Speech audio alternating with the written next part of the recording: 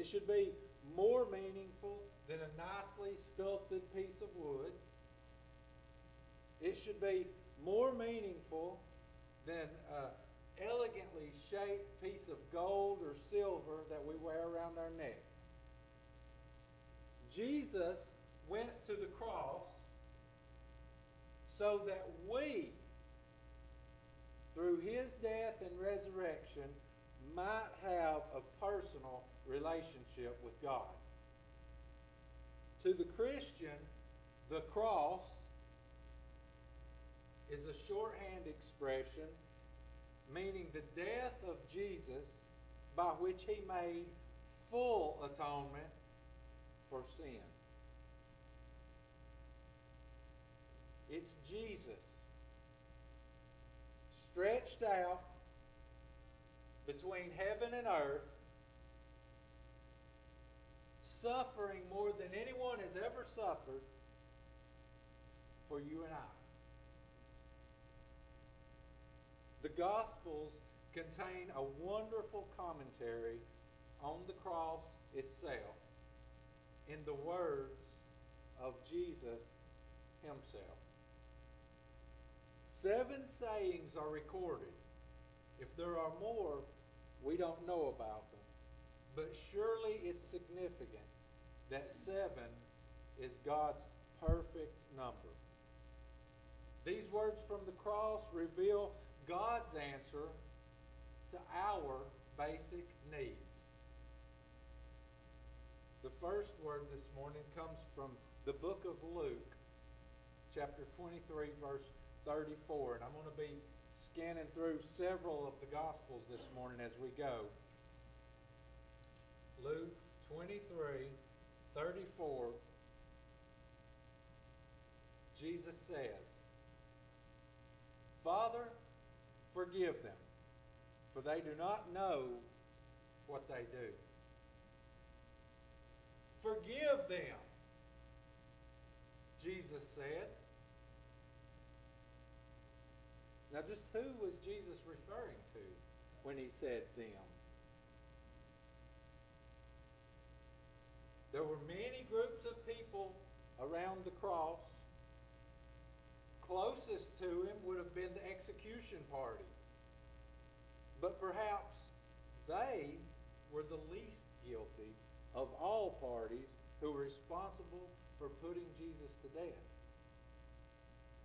After all, they were under strict instructions from the Roman governor, and disobedience would have meant sure death to them.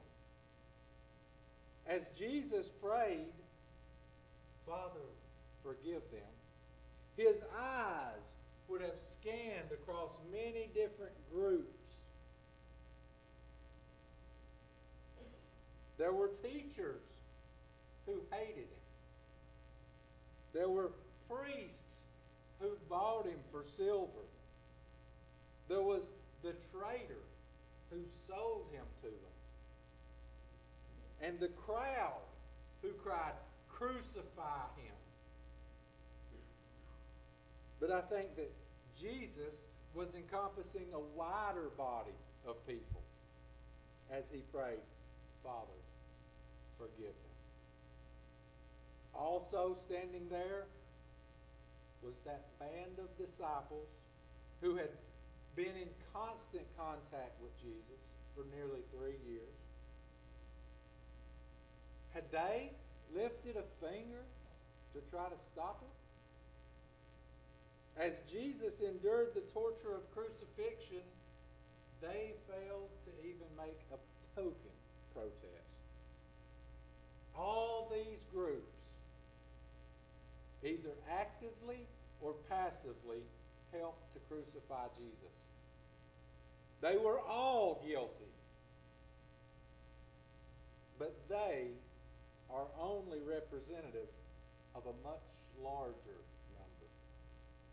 Because the message of the Bible is that it was the sin of the world which crucified Jesus. The gospel writers wrote, they crucified Jesus. Who crucified Jesus? I did. and you did, and they did. Every one of us is equally guilty. The wonder of this word from the cross is that there is forgiveness. Forgiveness for the disciples who forsook Jesus and fled in the night. Forgiveness for the ones that drove him to the cross. Forgiveness for the soldiers that had the task of nailing him to the cross. Forgiveness for the bitter hearts of the priests and the teachers. Forgiveness for every person who has ever sinned or made a mistake. Forgiveness for you and forgiveness for me. Thank God there is forgiveness. Amen? But it is a forgiveness that has to be taken individual. Drawn upon in the way that God has planned. Years later, one of the disciples, John, restated this truth when he wrote, "If we confess our sins, he is faithful and just and will forgive our sins and purify us from all unrighteousness." That's in 1 John chapter 1, verse 9. Jesus prayed, "Father, forgive them." That's the first word from the cross. The second word from the cross also comes from the book of Luke, chapter 23, this time verse 43.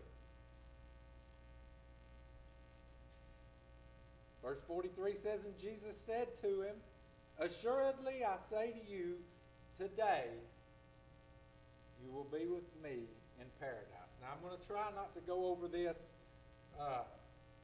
too extensively here, because tonight's sermon will be on this same passage. So I'm going to say what needs to be said and move on. The second word from the cross, Luke 23:43, Jesus said, "Today you will be with me in paradise."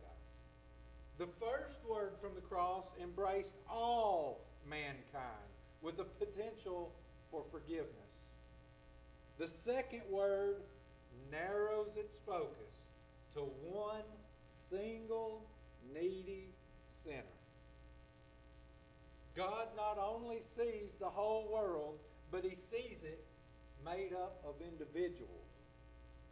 On that fateful day, there were two thieves who were crucified alongside Jesus. One to his left and one to his right. It's something about the way that Jesus carried himself or conducted himself must have convicted one of those thieves.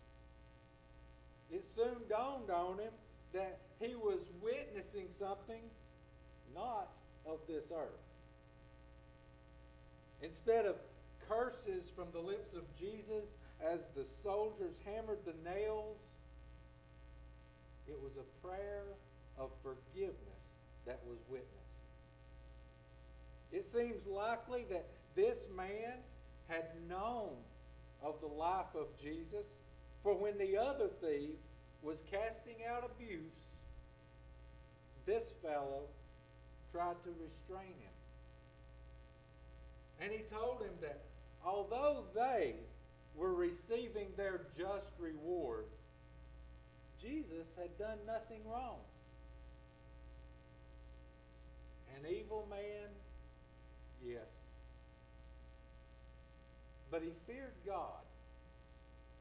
And that was the beginning of his repentance. No man is beyond the hope of redemption. No man is beyond the hope of redemption in whose soul still lingers some fear of God. And as this thief who hung beside Jesus spoke, faith rose up in his Remember me when you come into your kingdom. It was a plea that did not fall on deaf ears. The response was immediate.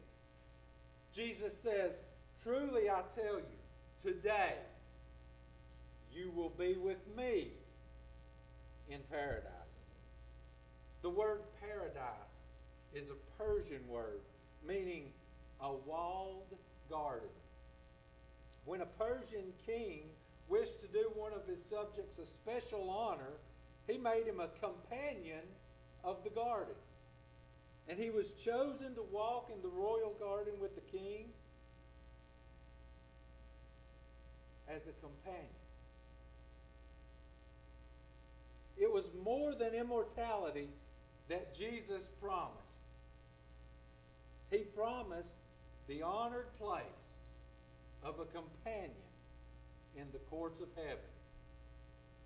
He promised the honored place as Jesus' companion.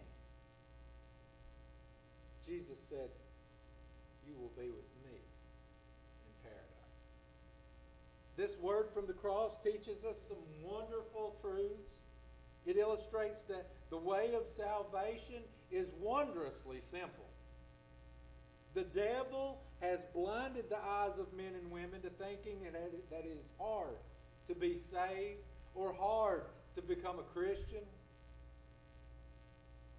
But it clearly is not true. The man was saved simply by asking. In the words of his request, there's the implication that he felt and confessed his need of salvation. He believed that the Lord could and would save him. And he committed himself and trusted him to do just that. This word reminds us that the worst sinner may be saved. There's no doubt that this man was a criminal, but the measure of his sin didn't alter his chance of being saved. Let no one despair in thinking they are too bad or too far gone to be saved. As the hymn writer puts it, the vilest offender who truly believes that moment from Jesus a pardon received. Another important lesson to learn is that salvation doesn't depend on any religious ceremonies or good deeds or any contribution from man. There was no time for any of these things to take place. I once read that salvation is free, yet costly. The entrance fee into the kingdom of heaven is nothing at all. But once you're in, the annual membership is everything you've got. There is one further point to mention before we leave this word this morning. There were two thieves. There were two thieves crucified with Jesus. One on his left and one on his right. One repented and one did not. The time of decision came for both men. The choice of rebellion or repentance. Now we may think that time is on our side, but beware. The next moment is promised to no one. Someone once said that the story of the dying thieves was recorded so that no one need despair, and as a dire warning to presume on God's mercy by delaying trusting in Christ. Thank God for a conscience. That little voice within us that tells us that we've done wrong, that nags us to the point of hurting for the mistakes that we've made, it's then we too can look up to God and say, Lord, remember me. Our third word this morning from the cross comes from the book of John, chapter 19, verses 26 and 27.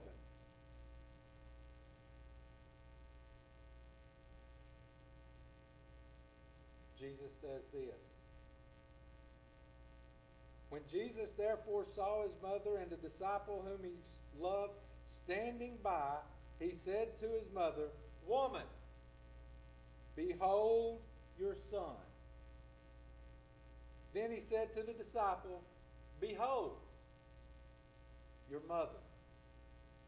And from that hour forward, the disciple took her into his own home. The second word from the cross ministered salvation to the penitent sinner.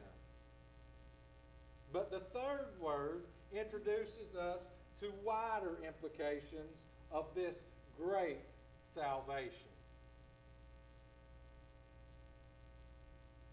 It illustrates for us relationships. It illuminates relationships as seen through the cross of Jesus Christ. A psychologist said there are two things that men want: power and love. At the very heart of all of our wanting is the love that Jesus gave from the cross. The disciple that Jesus refers to is John, and his gospel contains several of the most important statements that Jesus made on love. John 15:13, greater love has no man than this, that he lays down his life for his friends.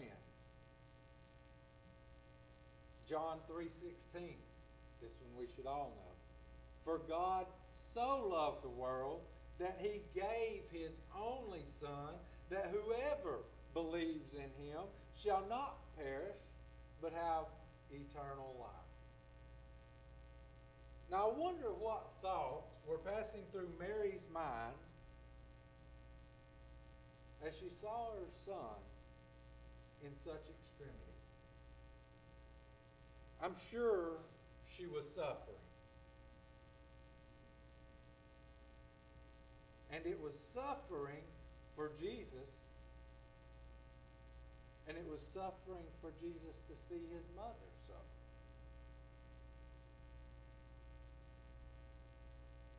He suffered because she suffered.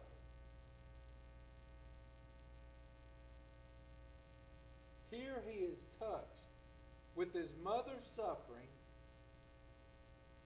but did you catch what he said to her?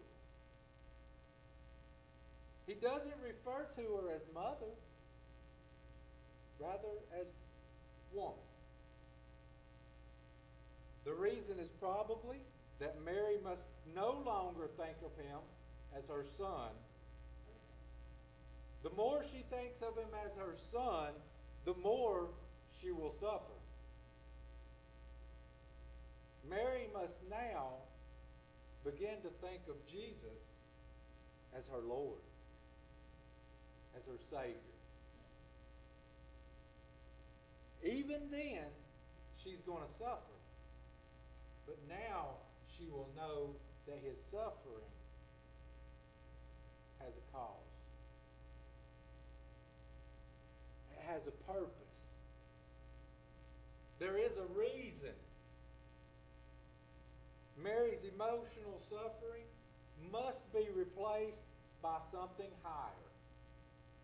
This third word from the cross also reveals the relationship of Jesus and his disciple.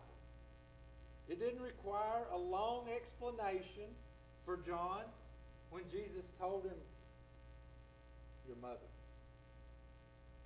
John knew what Jesus meant. We read that from that hour on, John took Mary into his home. The question might be raised, Why was Mary not committed into the care of one of her other children? The answer is probably because they, as of yet, hadn't received him by faith. John was ready and acted without hesitation. This word tells us that there's love for us at the cross. And it's a love which, having been received, is to now be shared with others. Let's move on to our fourth word from the cross this morning. It comes from the book of Matthew, chapter 27, verse 46.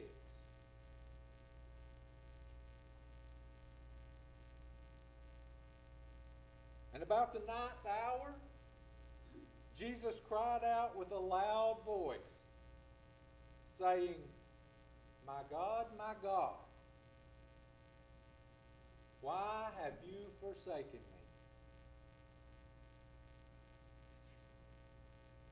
My God, why have you forsaken me?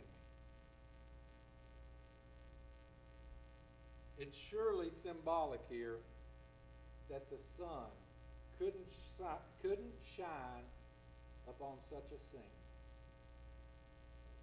The darkness lasted for 3 hours. All the sin of the world, the awful legacy of the fall of mankind, was laid upon Jesus. He who knew no sin was made to be sin for us, that we might be made the righteousness of God in him. 2 Corinthians 5:21. Only the night before, Jesus had told his disciples that in his hour of trial, they would all desert him. But he said, yet I am not alone. My Father is with me. But now, at the moment of making atonement for our sins, it was necessary that even his own Father stand aside.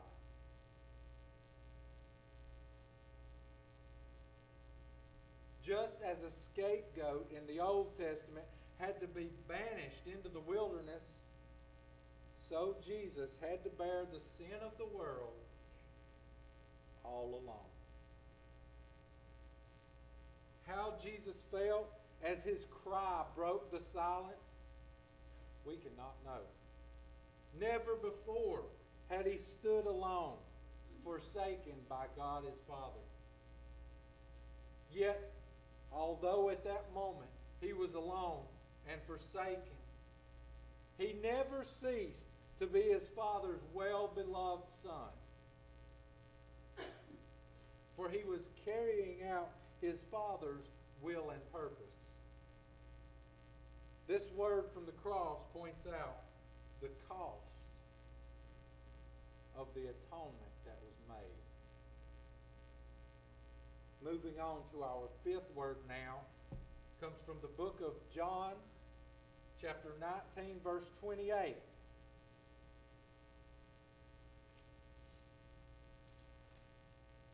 John 19, verse 28. After this, Jesus, knowing that all things were now accomplished, that the scripture might be fulfilled, said, I thirst. I thirst.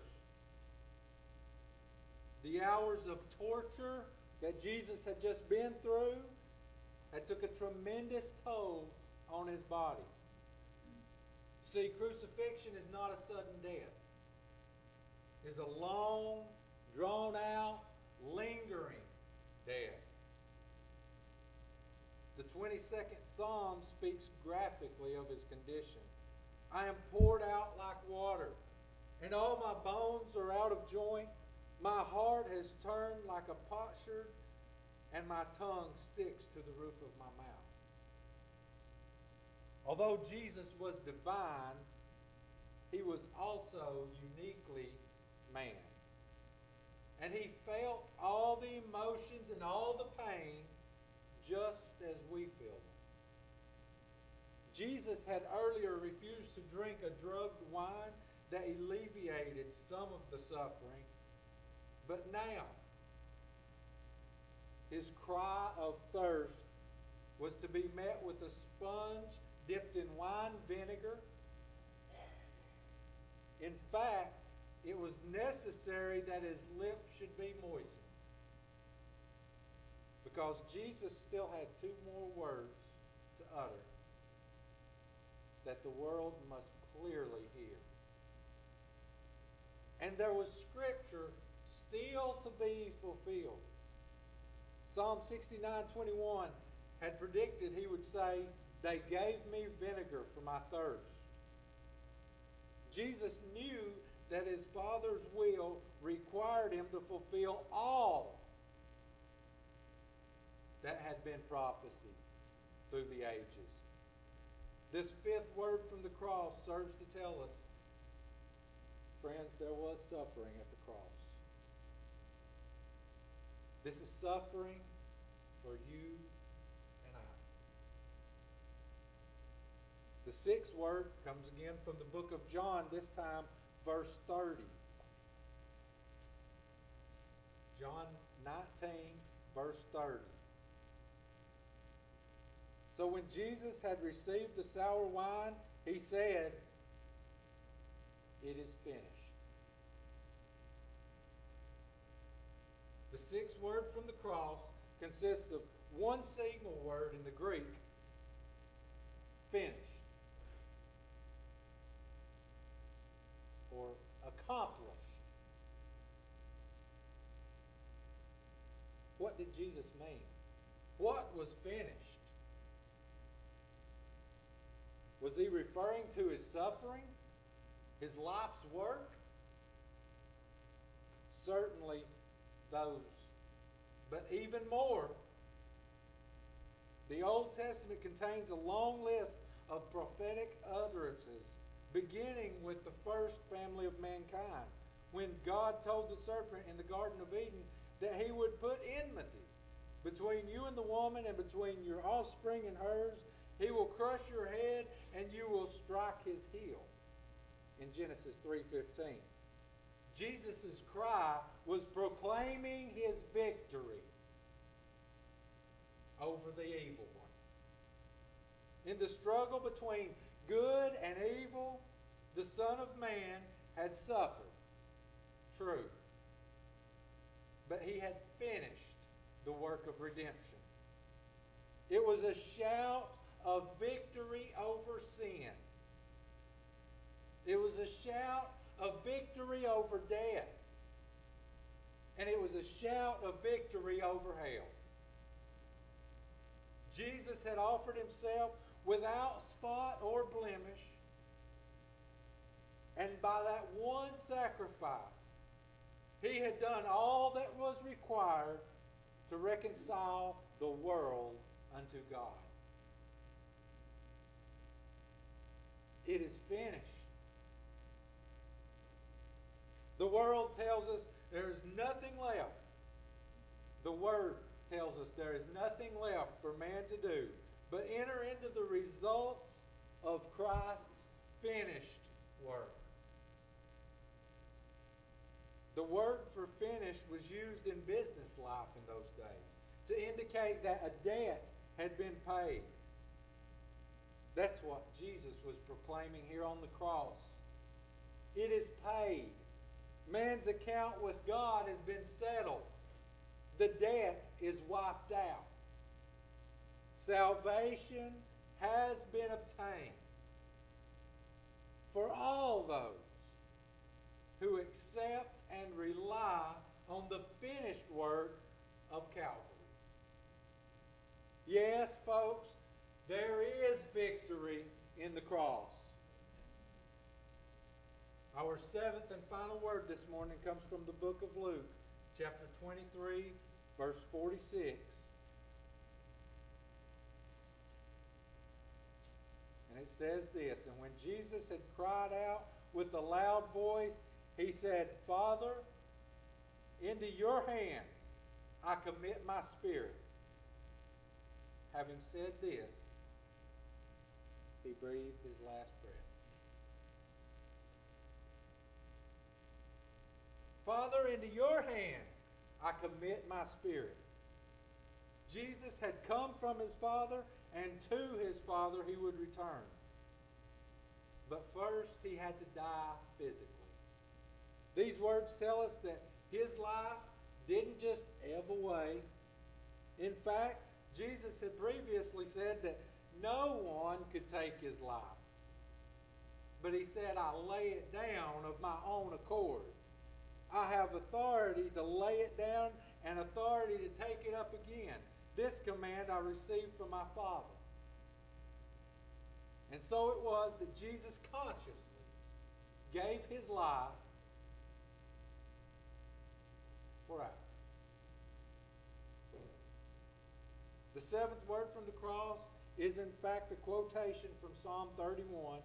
It was composed by David when in some great trouble he put his trust in God. Like David, Jesus could still say, but I trust you, O Lord. My times are in your hands. Father, into your hands I commit my spirit. This speaks of his confidence and his security in God. This is the security that comes from knowing him who we have believed and are persuaded that he is able to keep that which we have committed unto him. Yes, there is eternal security in the cross. My question for you this morning, have you been to the cross? Have you been to the cross of Jesus Christ? The cross meant death for Jesus. But praise God, it is the place of life. It's the place where life is ministered to us through his death.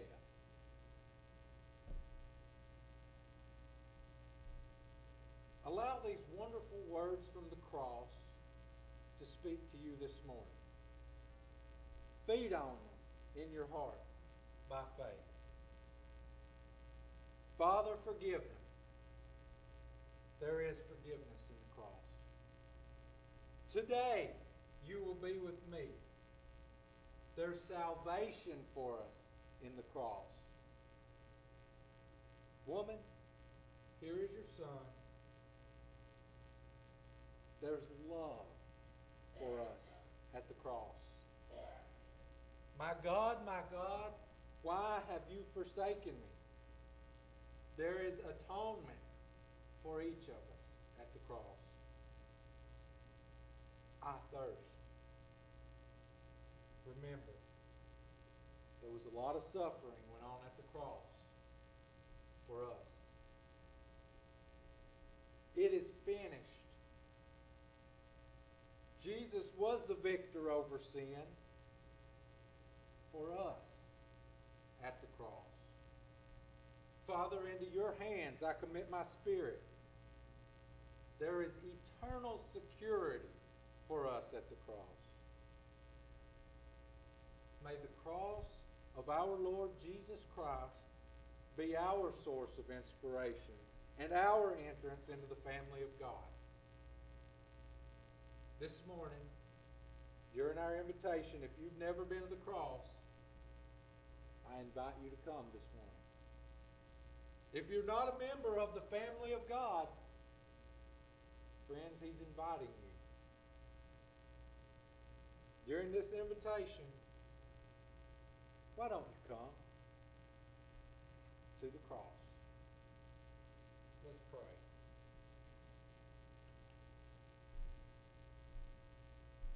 Father in heaven, this morning we come to you to give you thanks.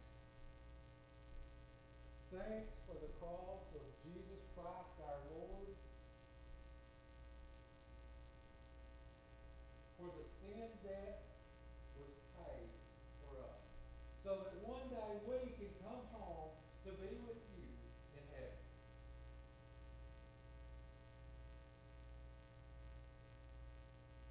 Father, we place our faith in you this morning. And I pray that if there's one here who has not placed their faith in you yet, that they do that this morning. That you speak to their heart. And they take that first step of faith and they come to the cross this morning.